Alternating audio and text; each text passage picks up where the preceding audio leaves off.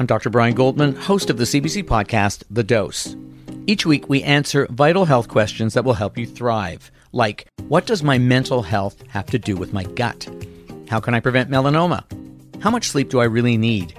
And how can I manage my health without a family doctor? I chat with the top experts to bring you the latest evidence in plain language, all in about 20 minutes. Find The Dose on the CBC Listen app or wherever you get your podcasts. This is a CBC podcast.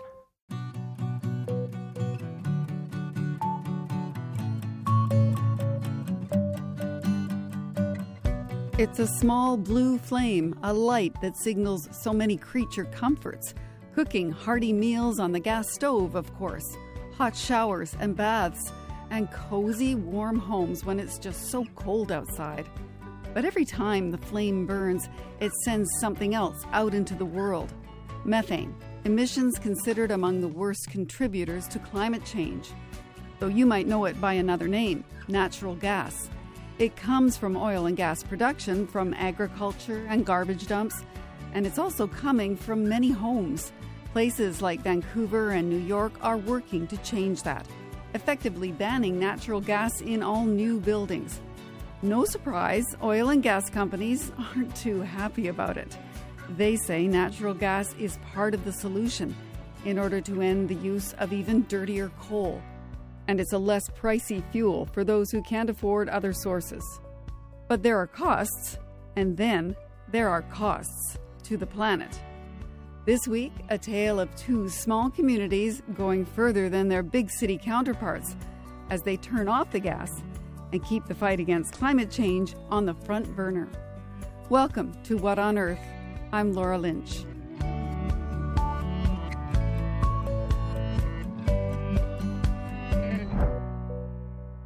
Now, you might think that my puns about cooking, I'm sorry, are simply the work of my playful producers. Sure, let's blame them. But many people love the convenience and reliability of a gas stove. Restaurants rely on them to ensure those delectable meals are prepared properly and served piping hot. And before we hear about the solutions in small towns, a quick pit stop in one of the biggest cities out there, New York. A local organization wants everyday cooks and professional chefs to see their stoves for what they really are. So that phrase, hey, now we're cooking with gas, that comes from the 30s. That is a marketing slogan. And that is Jean Bergman. She's the director of programs for We Act for Environmental Justice. It's a nonprofit in Harlem. She says natural gas sold itself in the 30s as a clean, modern form of energy. And the core of the PR effort was stoves. It was an effective way for the industry to sell gas because it cooks very fast. It's appealing. You can see it, the flame. And they did a tremendous job using the home cook as the target for their initiative. And once you move gas into the system, then you can just keep expanding and expanding the gas infrastructure and gas use. I want to reverse that trajectory. Bergman says just as companies open the door to gas by selling it to home cooks, she wants to open the door to kick it out. Step one is a pilot project that would, in effect, put out the pilot light, helping low-income families in New York and Buffalo install heat pumps, measure air quality and energy use, and swap out gas stoves for induction ones. One of the things that's so exciting about this research project that we're doing is how fantastic this new technology is. So I have a 15-year-old son who eats easily 4 or more bowls of pasta and ramen a day. And we can boil his 2 cups of ramen water in 35 seconds. So that's just insane. So much faster than gas. And the surface remains cool. Chef Sia Pickett is a fan of induction cooktops too. It's safer, it's cleaner, and it does reduce that residual heat that you get from a gas stove. You know, a lot of times you'll see chefs and they'll have a bandana and stuff like that. That's to catch the sweat because it's just so hot and so heated in the kitchens because of the gas. Based in Brooklyn, Pickett shows the families in Jean Bergman's pilot project how to use their new stoves. this particular community is more Latinx, and so rice is an important staple in their diet. So I showed them how to, make the rice, which we did some chicken with that, like a arroz con pollo type of dish. And I showed them that they could still make their coffee using their traditional coffee pot. We made some Chinese 5-spice wings, and then we also did some homemade French fries. During the holidays, there's a roasted pork dish that they do where they keep the skin on the outside for it to get really kind of crunchy, almost like a crackling. And so they wanted to know, will this oven still do this? And I showed them that it would. It was a good time. We had fun with it. So I hope they get some ways to cook some of their traditional recipes in a healthier, more sustainable way.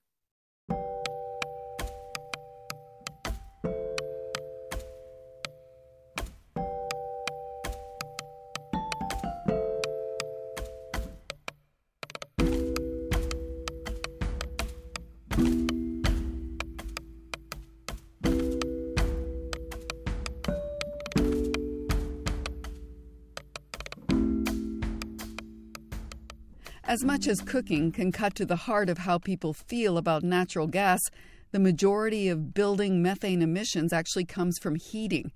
And while Vancouver and New York City say new buildings won't be able to use natural gas for heating, Ithaca, New York is working to get all of its buildings, new and old, disconnected from fossil fuels. Luis Aguirre Torres is the Director of Sustainability for Ithaca in upstate New York.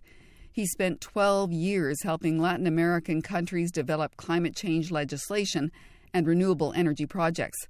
Now he's working to help Ithaca, population 30,000, become a net zero community by 2030. Luis, hello. Hello. You were hired by the city of Ithaca less than a year ago. I'm wondering what went through your mind when you first heard the pledge to be carbon neutral by 2030. Well, I'm still wondering what went through my mind that I took this job when they told me that. No, that I thought it was a very bold plan. I thought that the city was, making a statement going beyond what the government, the state government, and the federal government were trying to do, and I thought it was a very interesting challenge. I've heard that you thought at first it was crazy or even ridiculous before you started looking into it. That is true. When I saw what the city was trying to do, and I remember saying, well, it's crazy, nobody can do that. But then I looked at it closely and I realized that it was actually feasible, just very difficult. It requires, a lot of commitment, a lot of political support, and a lot of money to make it happen. Okay, in November, Ithaca became the first jurisdiction in the United States to commit to electrify all of its buildings, and that's 6,000 in Ithaca. Why focus on buildings? Well, in our city, which is, very close to the rest of the country, we have about, 400,000 metric tons of CO2. That's, like 100,000 cars going at the same time. The distribution of carbon emissions is about 40% coming from buildings and mostly derived from energy use. 40% comes from transportation. About 15% comes from our electric grid, and then 5% from other sources. So buildings, represents an important challenge, but at the same time, if you think about it, if we were to tackle buildings and we were to include solar and EV charging infrastructure, we would be going beyond that 40% from buildings. So the idea was to make a dent as soon as possible, and we chose buildings for that reason. And it's also, you had in your mind tackling methane emissions? Yes, at the end of the day, we talk about carbon emissions because it's easier, but we need to make that distinction because methane is a much more powerful greenhouse gas, and we need to tackle that. So when we think about natural gas, we really are talking about methane, and so it is important to reduce carbon emissions from buildings, and with that we mean methane combustion. Okay, so when you're doing this and you're talking about new buildings, it seems pretty obvious that you could do that as you're building it. But can you give us excuse the word, concrete example of how a specific building would be updated in order to take it off the natural gas supply? We developed a tool that allows us to do the energy profile for every single building in the city. And with that, I can tell you, based on the age of the building, the materials, and the, you know, the activity inside the building, I can tell you more or less what the energy savings would be if we were to replace a natural gas furnace with a heat pump. Based on that, we go and then we ask the building owner if he or she would agree to an energy assessment. If we do that and we determine that through replacement of windows, perhaps, and by replacing all the thermal loads, everything that we use to produce heat inside a building, if we were to replace it with electric alternatives, we would have savings. Then it's about identifying the best financial solution. And this is something that we've looked at on the program before in different context, and that is getting people to use something like a heat pump with the promise of maybe an upfront cost or an upfront loan that they will pay back by saving on their energy. But what the city is talking about doing, it actually sounds really expensive. So how does the city pay for it? Well, it is very expensive. I mean, if you think about it, the city of Ithaca has about 40% of the building stock was built before 1920.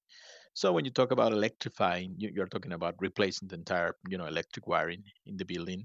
So yeah, it could be as expensive as $50,000 for the attached single family home, or it could be as cheap as $5,000. It all depends on the state of the building. And the city never thought about paying for it, but there was the need to upfront the costs to convince people to participate in the program. So we went to private sources. We convinced private investors to participate, and we managed to get commitments for $105 million. And that was enough to retrofit and electrify at least 1,600 buildings.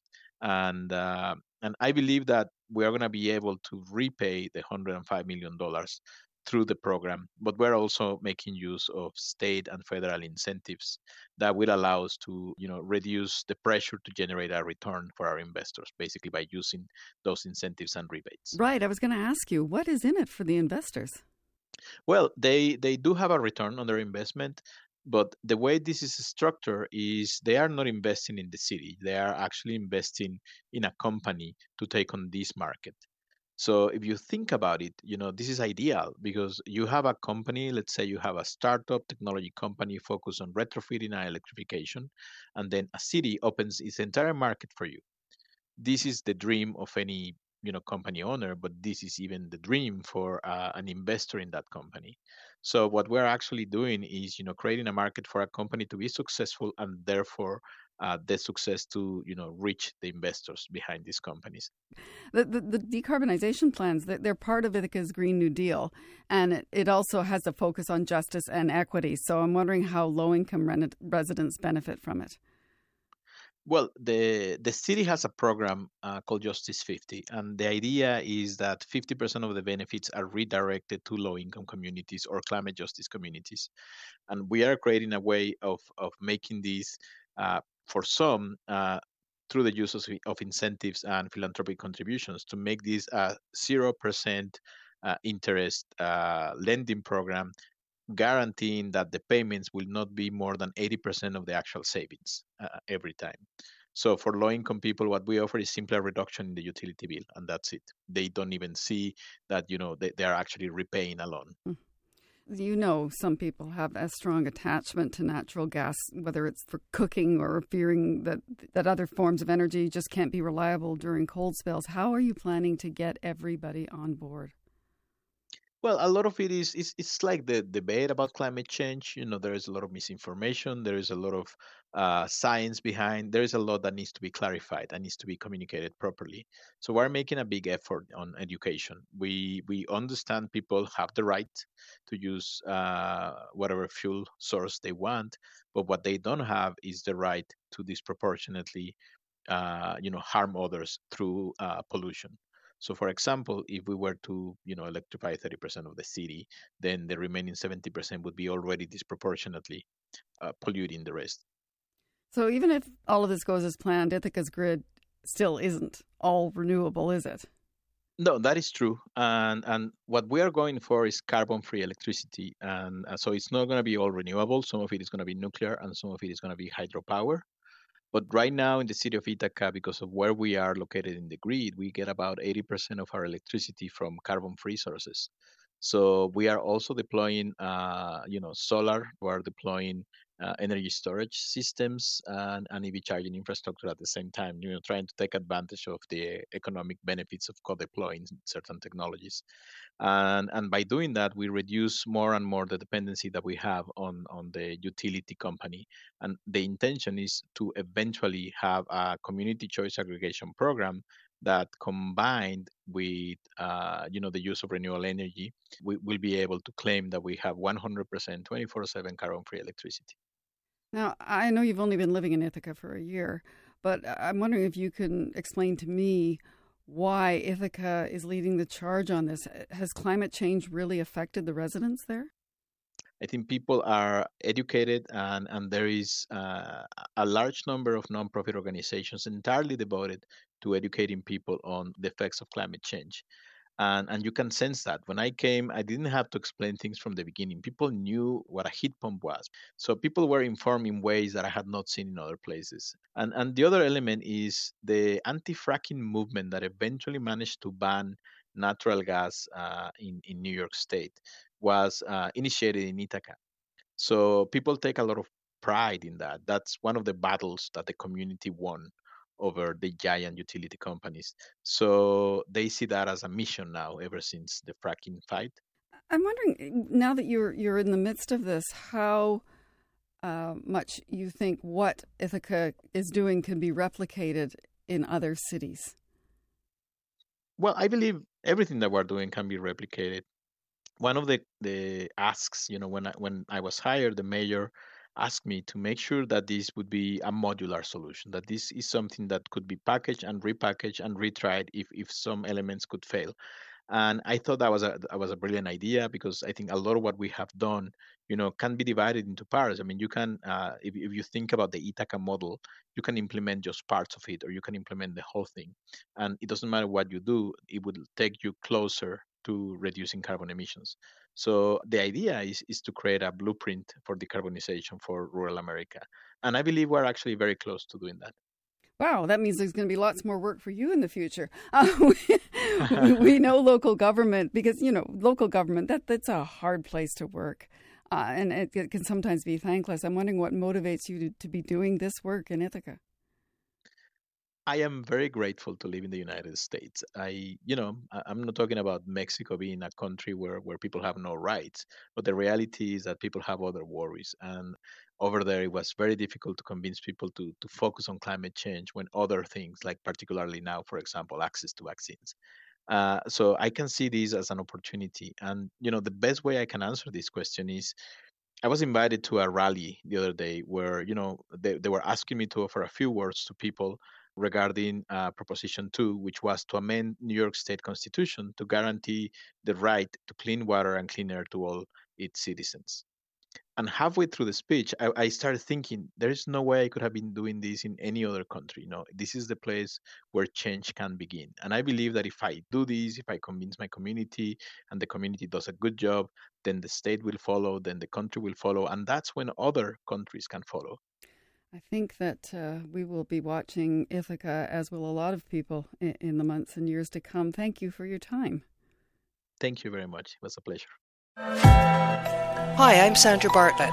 I produced the Salmon People podcast about the fight to save wild salmon. Now I'm back with The Poison Detectives, a podcast about a nasty chemical that's poisoning the world. Yes, poisoning the world.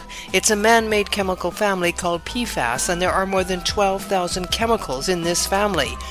It's in the material that firefighting suits are made from, and one woman went on a quest to find out if it gave her firefighter husband cancer.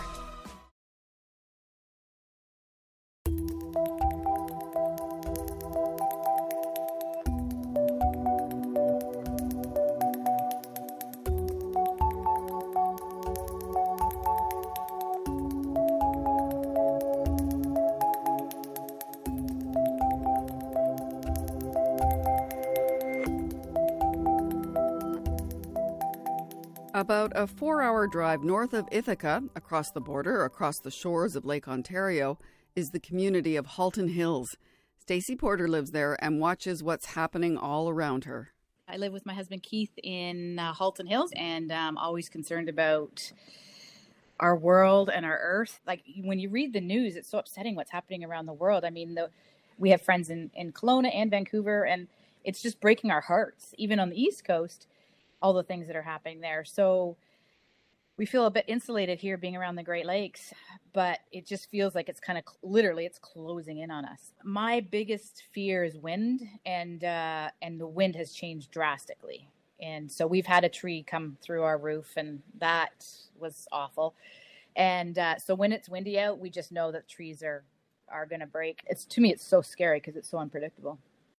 Clearly, Porter is worried about climate change, and she wants to do her part, but we don't even know, how to start. There is some support for people like Porter. Her community of Halton Hills is rolling out a new pilot project to retrofit homes like hers. So I'm excited because I love improving processes. So I thought if I'm a part of it, I will take it very, very serious. And getting an audit in my house is super exciting, first of all, to understand maybe what we do need to do. And if we don't need to do anything, then I will be absolutely thrilled. I know we do have to, though. We live rural, we're oil heat.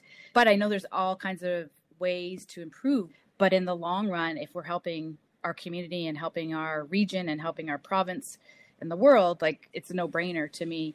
And so if this pilot project is ironing out those kinks that are involved in the process, because everybody's busy, they don't want to, waste time. Michael Dean is charged with ironing out the kinks of the program along with other efforts to make the town net zero by 2030. And that is the same timeline as Ithaca, well before the 2050 goal set out by most other places in Canada. Michael is the senior climate change and energy planner for the town of Halton Hills. We reached him after he'd been dealing with some heavy weather. Hi. How much snow have you got there? Quite a bit. I'm happy to say that my electric snow blower that I bought in the summer handled it fairly well, although I had to recharge the batteries a couple times. Oh, I love it. Electric snowblowers. Are those very popular yet? Not from the looks of things. I know there's somebody up the block from me who has one. They must be less noisy, I would think. They are much less noisy. Yeah. That would be worth it alone to the neighbors, I would think. I mean, it's great. It means I can go out any time at night. Well, that's interesting in and of itself. Michael says Halton Hills has seen the same kinds of climate impacts as other communities around the Greater Toronto Area. We're starting to see warmer temperatures, increased precipitation, more extreme storm events, all that kind of stuff. And we're expecting those things to increase as the impacts of climate change continue to be felt. So how far does retrofitting homes get you toward that 2030 goal of net zero? It has a potential to get us quite far on that pathway. Our main sources of greenhouse gas emissions, the biggest one is transportation. So that's, personal vehicles and commercial vehicles. But then the second biggest source of greenhouse gas emissions are existing residential buildings. We are lucky to have a very low carbon intensity in our electricity grid. So the majority of the greenhouse gas emissions associated with homes is a result of natural gas. We just heard Stacey Porter say she cannot wait to sign up for the pilot project. Can you tell me how the program will work? The idea is to use mechanism that we have available to us called the local improvement charge. And basically what that does is it allows us to provide loans to homeowners at low interest rates. In this case, for the pilot, we're targeting zero interest loans. Those loans would then be attached to the property rather than to the property owner. They are earmarked for use for energy efficiency upgrades, installation of renewable energy systems, things like that. And so the idea here is that by providing these loans, we can help people overcome the sometimes high upfront costs of doing these types of improvements for their homes. What are you talking about? Solar panels, heat pumps, triple glazed windows? Yeah. So all of those things potentially could be covered. So the program is looking at providing funding for 3 major areas. So those 3 areas are envelope upgrades. So we're really talking about things like windows, insulation, and air sealings. And then mechanical systems. So that would be anything from, high efficiency furnaces to heat pumps, and then renewable energy is also covered under this program. So potentially solar panels could be part of that.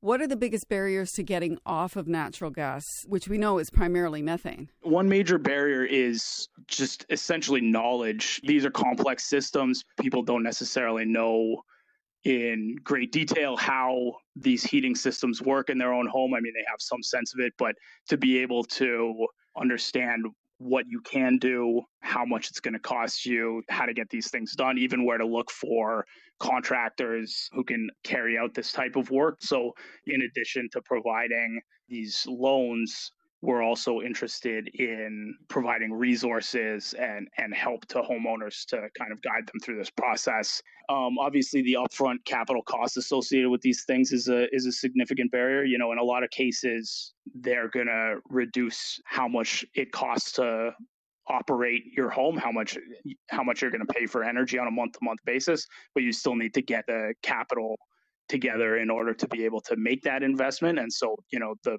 purpose of this loan is to help people do that. And then, another barrier is the availability of folks who are knowledgeable in installing these types of systems, who are ready to put these things in place. And this is an opportunity for us to develop this kind of industry locally and in this region. Natural gas is cheap, but what about the cost to homeowners for heating with electricity in the long term? Do you hear concerns from residents about how to pay for that? Yeah, absolutely. I mean, this is something that we're really aware of. The economics are changing to some extent because of the carbon price. And I think people haven't quite wrapped their head around like what this means in terms of the long-term implications for natural gas heating and it achieving not parity with electric heating, of course, but making it a little bit more cost effective. But really what you need to be doing is looking at efficiency as kind of the primary objective. So we want, you want to reduce the amount of energy your home needs in order to heat itself. And then when you do that, then switching over to electricity can be a economically viable option, right? We're not going to ask anybody to really blow up their electricity or their heating bills in order to do this type of stuff. We know that as much as people are concerned about climate change and want to help out, they have bills to pay, and we can't ask them to do unreasonable things. We've heard these climate commitments from Halton Hills, of course, other towns, federal government, and yet Ontario provincially is planning to expand natural gas in the province. We reached out to the gas company Enbridge. It sent us a statement that says, and this is a quote, "Calls to ban natural gas infrastructure are misguided. Long-term energy demand forecasts and climate scenarios see an important role for oil and gas for many years to come." I'm wondering what you say to that. Well, I mean, our current plan envisions some natural gas remaining in Halton Hills. We were hopeful that some of the initiatives that folks like Enbridge are undertaking to develop sources of renewable natural gas can help reduce the emissions associated with that. But our local commitment is to net zero by 2030 and reducing fossil fuel consumption to as close to zero as possible is a requirement of that commitment. So that's what we're aiming to achieve. So who's putting a foot wrong here? Is it Halton Hills or the province? I mean, we know that the things that we're trying to do with our climate change plan are extremely ambitious and involve us doing things that, really haven't been done by anybody, at least in Canada, and requires a real transformation of the kind of energy systems that currently operate in our municipalities. So that is a level of ambition that, we think is necessary to meet the scale of the challenge. And we're hopeful that we're going to be successful in doing this. And if we are successful, then the obvious implication is that natural gas consumption is going to be significantly reduced, at least in Halton Hills. Michael Dean, we will, I think, keep paying attention to what is going on in the community and perhaps check back with you again. Thank you. Absolutely. Thank you. Now, you might have heard Michael Dean mention that Enbridge is trying to develop something called renewable natural gas, or RNG. And it is. So is Fortis in British Columbia. In fact, the Canadian Gas Association says RNG production in Canada is growing. But just a note here, RNG is actually a bit of a rebrand of what we used to call biogas. It's a refined version, and the term is gaining popularity in the industry as it faces the shift away from fossil fuels. But as for exactly what renewable natural gas is, and if it's really as climate friendly as the industry claims, well, you'll have to stay tuned, because that episode is yet to come.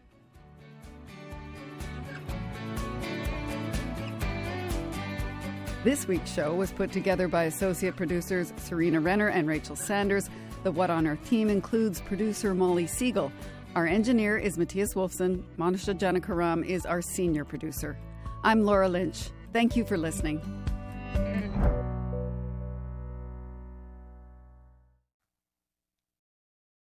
For more CBC podcasts, go to cbc.ca/podcasts.